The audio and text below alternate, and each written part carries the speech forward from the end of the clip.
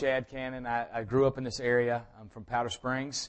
I was on staff with Campus Crusade for 6 years, and I was on staff at a church as a youth pastor for 4 years. And I've been doing youth ministry the last 10 years of my life. And David mentioned talking about the season of Advent, and the theme that we want to talk about today is just kind of waiting for God. And this is hard to do. Whenever you hear the word waiting for God, automatically you just kind of, God, I kind of want things on my own terms here. When I wait for you, I lose control. And I think that's the hard thing about waiting is, because when you truly wait for God to do something, you're saying, God, I am not in control. And everybody in here likes to be in control of things. We like to control the outcome of all things. And so sometimes waiting is you're just denying your makeup. You're denying the very DNA of your life is to be in control of a situation. It's funny. I work with Hillgrove students. I'm their team chaplain, and I love being around the coaches and stuff. And the thing about it is, I was talking to one of the coaches one time, and he says, I asked what was more nerve-wracking. What do you get more uptight for, playing when you were younger or coaching now? And he said, I got more butterflies playing because he says, but it's more nerve-wracking because once you coached and they're on the field doing, you have no control anymore. And that's the way it is. Once they get out there, there's no control, and we all love to have control. So waiting on God sometimes, if we truly wait, it's out of our control, and it's hard, very hard to deal with. It can be frustrating. Why wait, though? Why does God want us to wait? God wants us to wait because it shows that we truly trust Him and not ourselves. It shows that we trust Him and not ourselves. It shows that we trust Him and not other people, because sometimes we don't rely on ourselves, but we rely on other people. And we become dependent on other people to do things for us or to feed us spiritually. And God says, wait for me, and it shows that you really do trust me. And the flip side of that is when we don't wait for God and we don't trust God, we're saying, God, I'm going to this other source, because we don't want to say this, but this is what ultimately it's happening. God, I'm going to this other source because I think this source is better than you. I think I'll find fulfillment better here than I find it here. God, I'm not going to wait on you because I don't know if you truly have my best interest in mind.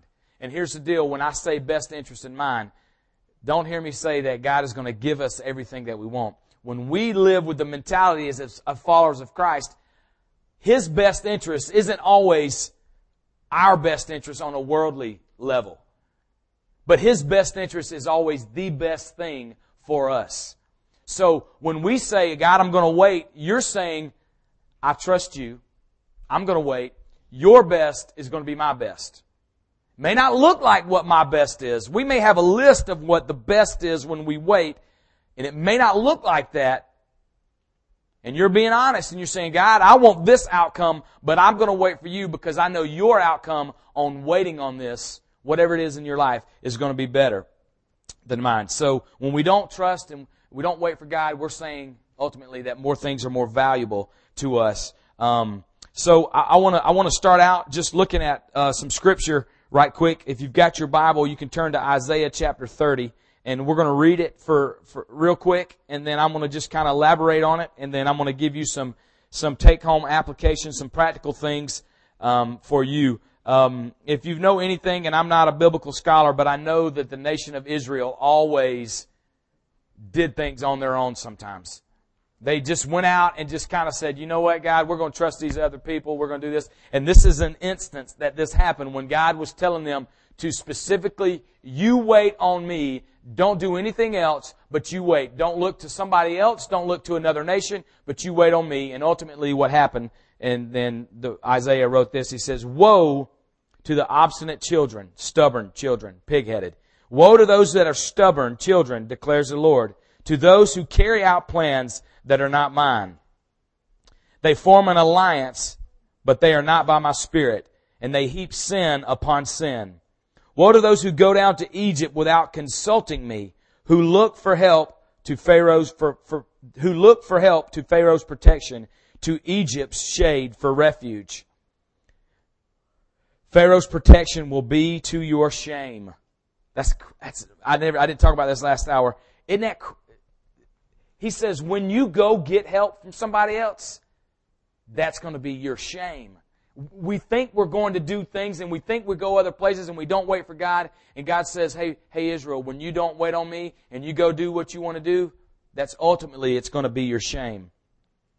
He says, though they have officials in Zon and their envoys have arrived in Hanes, everyone will be put to shame because of a people useless to them, who bring neither help nor advantage, but only shame and disgrace. So what happened was, Israel was being invaded, attacked by the Assyrians, and they were scared to death. And God says, you just wait on me. And you got to understand, a lot of things back in biblical times, Old Testament times, it was purely about fighting. I mean, it was about war. You know, we don't see it, we don't live quite like they did back in the day. Most of the time they needed help. Their struggles were, hey God, my enemy is coming on me. Philistines are here to attack. And that's why you read a lot of Psalms and they talk about battle. Well, here's the deal. They were being invaded by the Assyrians, and the Assyrians were mean, bad dudes, and they were scared to death. And they said, you know what? We're going to go to Egypt. Their army is unbelievable. And here's the funny thing is, God had specifically told them in Exodus and in Deuteronomy, He told them, when you go to your land, when you go to the promised land, when you go, and I'm going to clear out everybody, and I'm going to make borders around you, but when you go there, do not sign treaties with anybody surrounding you. Do not make peace offerings with anybody around you. Don't go to that land for help. Don't go to that country for help. You wait on me and watch me provide and watch me take care of you. And so Israel says, I don't know about that, guy. It's kind of scary. They're shooting their arrows at us now. And here's the funny thing. Israel went to the very people that they were just enslaved to. They're like, God, get us free from Egypt. We need to be released. You know, Pharaoh goes to, Moses. That's the whole story in Exodus chapter 3 when he goes to the burning bush and God says, I want you to go you're going to go, Pharaoh, let my people go. You're going to go do that. That's what's going to happen here. You're going to Pharaoh and you're going to get them released from bondage. And so they were enslaved, and who are the very ones they say we need help from? Egypt. And God says, don't you remember when I rescued you from Egypt? Don't you remember when the sea parted and y'all all walked through and I destroyed Pharaoh and Egypt? Don't you remember that? And so God says right here in Isaiah 30, He says, woe are those people who go trust in chariots, who go trust in things that I have not set up for them to trust in.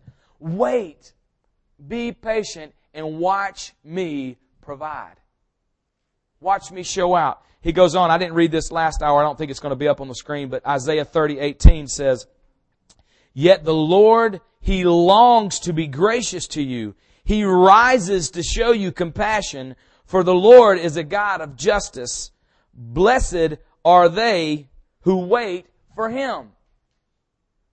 Those who just say, you know what? This is God's time frame. I'm not living on the world's calendar. I'm not living by society and how fast-paced we're supposed to be. I'm not living by what the world says is the normal. He says, you will be blessed. And I'm not talking about money, financially. But He says, you will be blessed when you stop and you wait and you watch me provide. He goes on to say in Isaiah 30, the first verse, Isaiah 31, I think that's coming up on the screen. Yep, thank you. He says, woe to those who go down to Egypt for help, who rely on horses, who trust in the multitude of their chariots, and in the great strength of their horsemen. Woe to those people, but do not look to the Holy One of Israel or seek help from the Lord. God is saying, don't trust in those things. Wait on me. Watch me shine for you.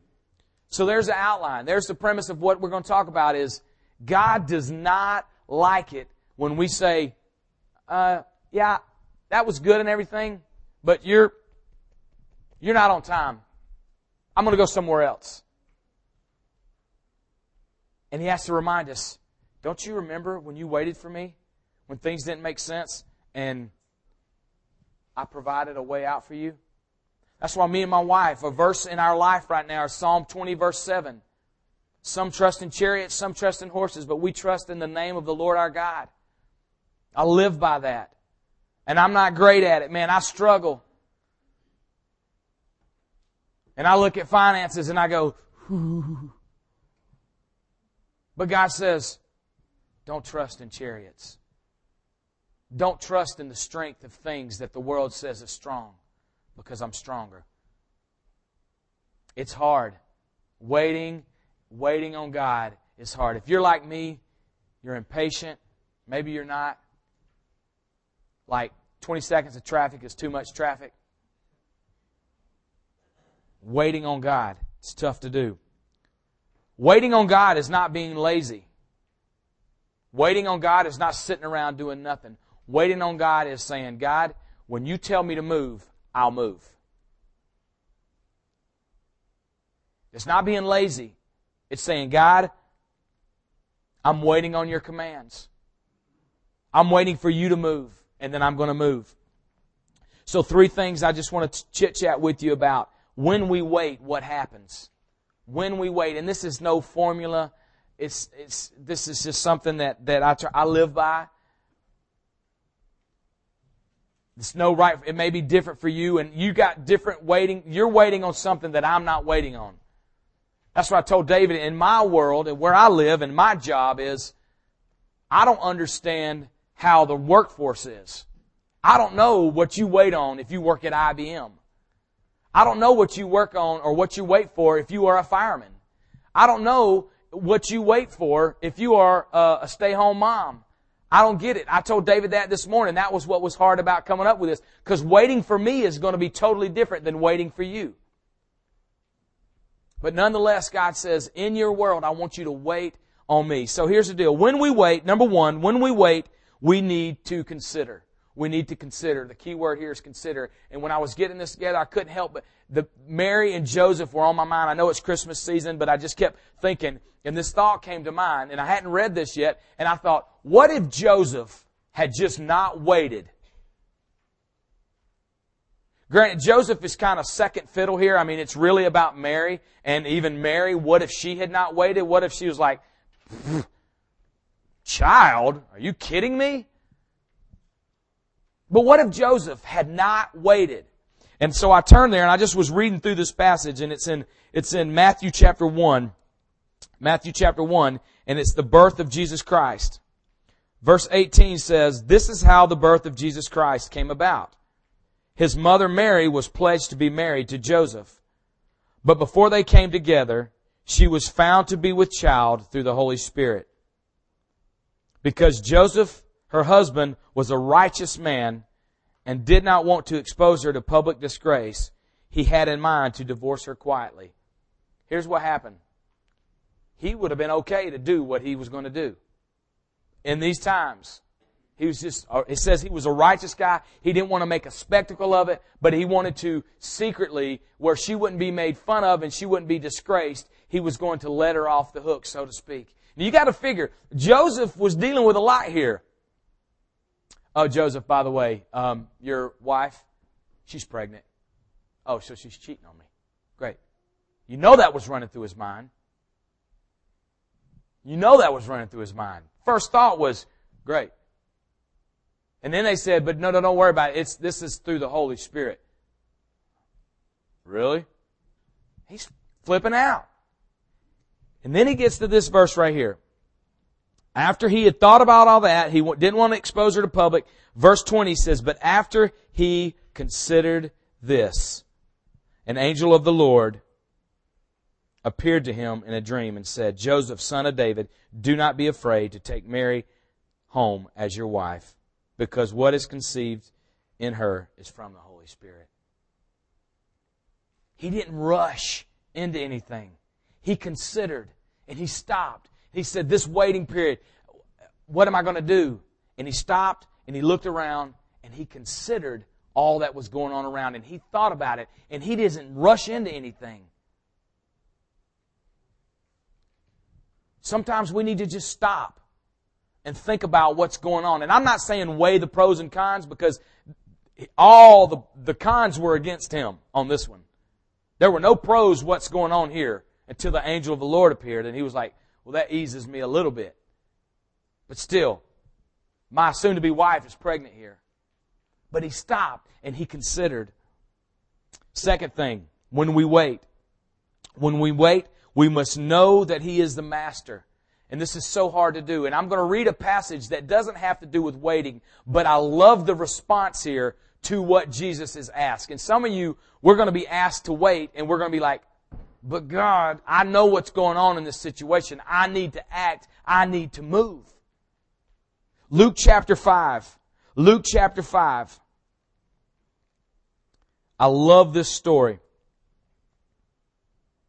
When we wait, we must know that He is the Master. It says, one day as Jesus was standing by the lake of Gennesaret. Am I saying that right? Is it hard G or G? Sound good? Sound good? He said, sure. He said he was standing around the lake with people crowding around him and listening to the Word of God. He saw at the water's edge 2 boats left there by the fishermen who were washing their nets. He got into one of the boats, the one belonging to Simon, and he asked him to put out a little from the shore. Then he sat down and taught the people from the boat. When he had finished speaking, he said to Simon, Simon, put out into deep water and let down your nets for a catch. This is what I love about Peter. He was very honest. Sometimes too honest. But I love the response we're about to have. Here's what's going on. I love, and as I pointed out earlier, not just a side note, I love the fact that Jesus called and used people like fishermen. If you've ever been deep sea fishing, not the cleanest guys around. Not the people you'd say, very sovereign. He must be in seminary. You know, that's not what they're just kind of rough. I remember going deep sea fishing with my dad and we get on the boat and these guys are just, they got like 15 knives on them. One of them, you could gut an elephant with it. I mean, just huge. And, they're pulling them out and they're baiting your hook. If you've never been deep sea fishing, you use squid and squid have ink in them. And so these guys, I just zoned in on fingernails. That's what I zoned in on. I was like, 5 minutes later, dude's eating crackers, chili with his fingers. I don't use utensils, man. And you're going, whoo. And this is what happened. This is who Jesus chose to save the world through, outside of himself. He said the gospel is going to spread through these 12 guys, and a lot of them were fishermen.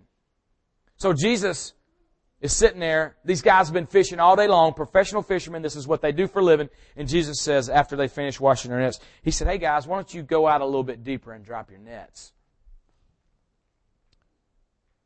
Number 2 I said was, when we wait, we must know that He's the Master.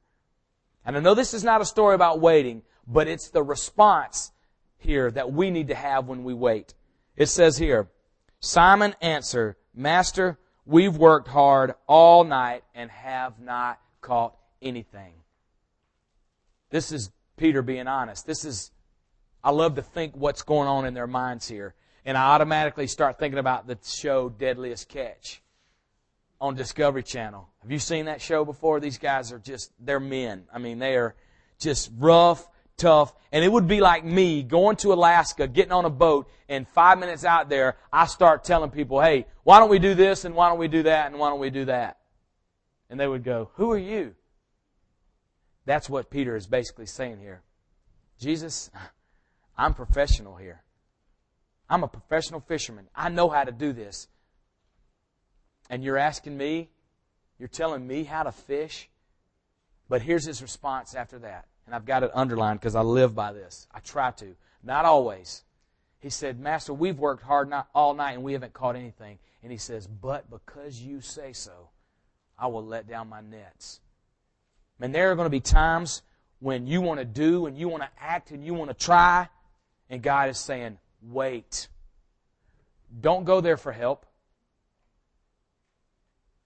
Don't trust what the world says you're supposed to trust. Wait. But God, it doesn't make sense. Wait. And God was, I'm just assuming that Jesus loved the response of, I don't get this, Jesus, but you're master, and I'm going to do what you ask me to do. When we wait, we must know that He's the master. Third thing, final thing I want to just, when we've waited. So first thing is when we wait, we need to consider. We need to consider, be like Joseph and not just fly into a rush, but we need to stop, settle down, and consider the things that's going on. Second thing is we must know that He's the master. When we wait, when He asks us to do something, we must know that He is master. And the third thing, when you've waited, will you return and give thanks and tell of His greatness? When you've waited and you've seen God work, will you return and give thanks and tell of His greatness? I don't know about you, but I love people that are very appreciative. People that acknowledge when you've done something for them. Me and Shara worked with students at McEachern, and we kept 2 students one time, and I remember taking them to eat at Joe's Crab Shack, and then we went to Goodies afterwards, and I'm not saying this just to make you, well, we didn't have a lot of money, but I love trying to give. I love giving to people. I love trying to give when I can. We took them out to eat, took them to buy clothes, and you know what? We didn't get one thank you. And I'm guilty of doing that. I'm guilty of not thanking people, and I'm not trying to make that point that I'm always grateful. I try to be. But it sticks. And like when I'm at a stop sign or I'm letting people out in traffic, when I wave them by and they don't give me the deuces or they don't give me flash the lights, I get all kinds of mad. I told it last hour, there's a stop sign at Staples down here, right down the road. Staples, Crystal, Taco Bell, KFC combo.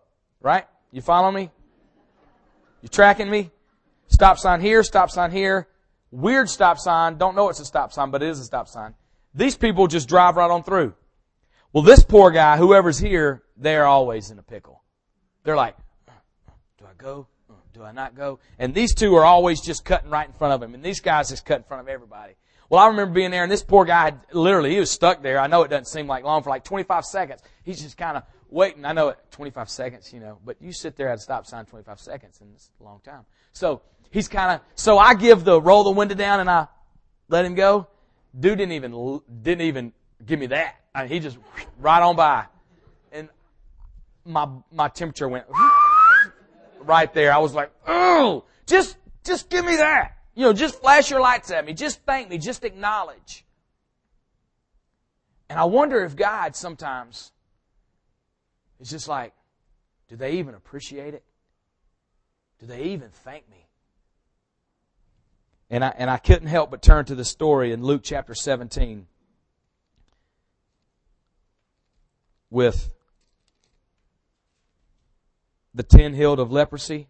I want you to just think about how long these guys waited to be healed. I mean, they were lepers. I don't know if you know anything about it, but it's just sores all over you. I don't like it when I have a bump on my face. When I get in the mirror in the morning, I know I'm 36. I'm married. I've won my prize. She's incredible. I don't have to impress anybody anymore. But every now and then I'll wake up and there'll be like one there. I'm like, ooh, hold on now. We can't go out in public like this. And these people just had sores all over them. They were outcasts. They kicked them out of the cities. They made them live by themselves. And so there were 10 of them. And they came and they said, now on his way to Jerusalem, Jesus traveled along the border between Samaria and Galilee. As he was going into a village, 10 men who had leprosy met him.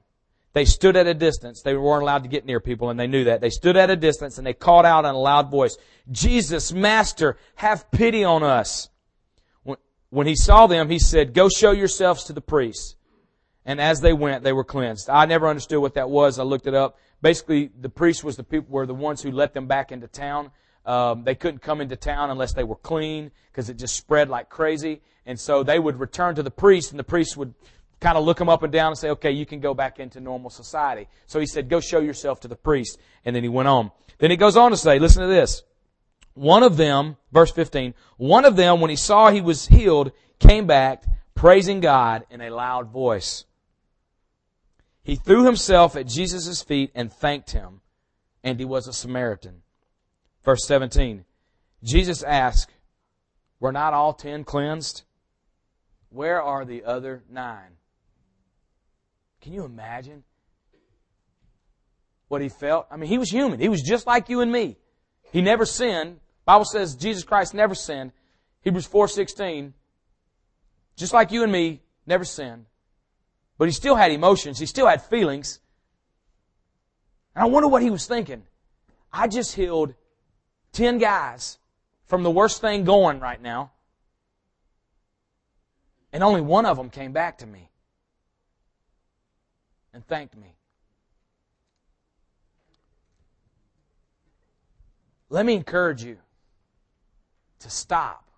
When you've waited, when you've hit the brakes and you said, okay, God, I'm going to trust. You're greater than anything that I can put my trust in. Your ways, although I don't understand them, I'm going to trust that your ways are better than mine, and I'm going to wait, and I'm going to be patient, and I'm going to watch and wait for you to work. Colossians 4:2 says, devote yourselves to prayer, being watchful and thankful. I learned that verse when I was in the 11th grade at Huddle House in Powder Springs.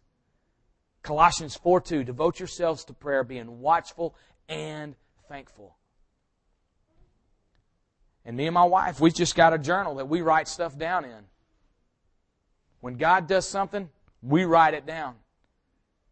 Not saying that it's biblical, but you look in the Old Testament, and there were stories where they would build stones and they would build things, monuments, so that when people walked through there, they would remember what God had done.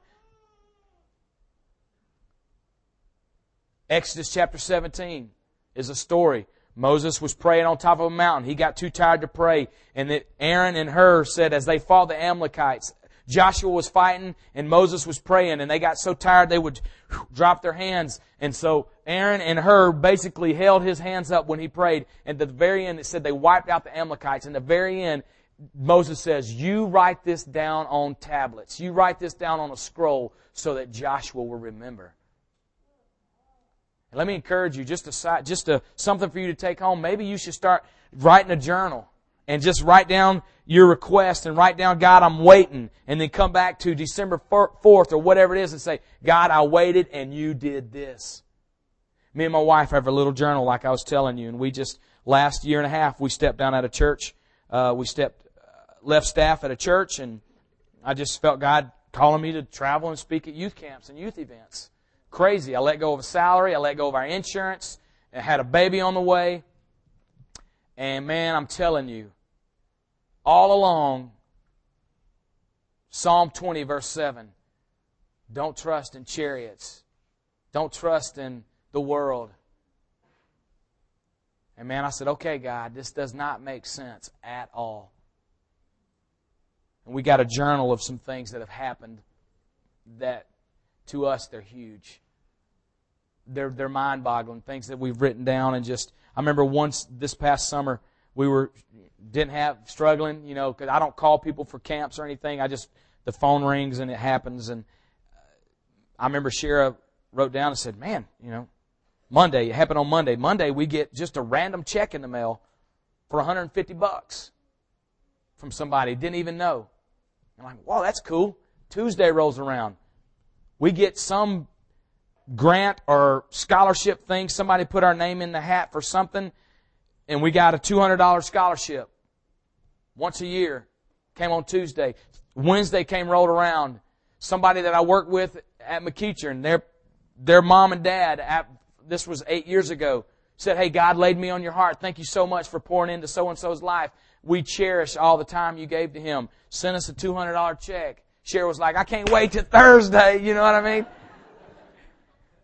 And God was just providing. When we wait.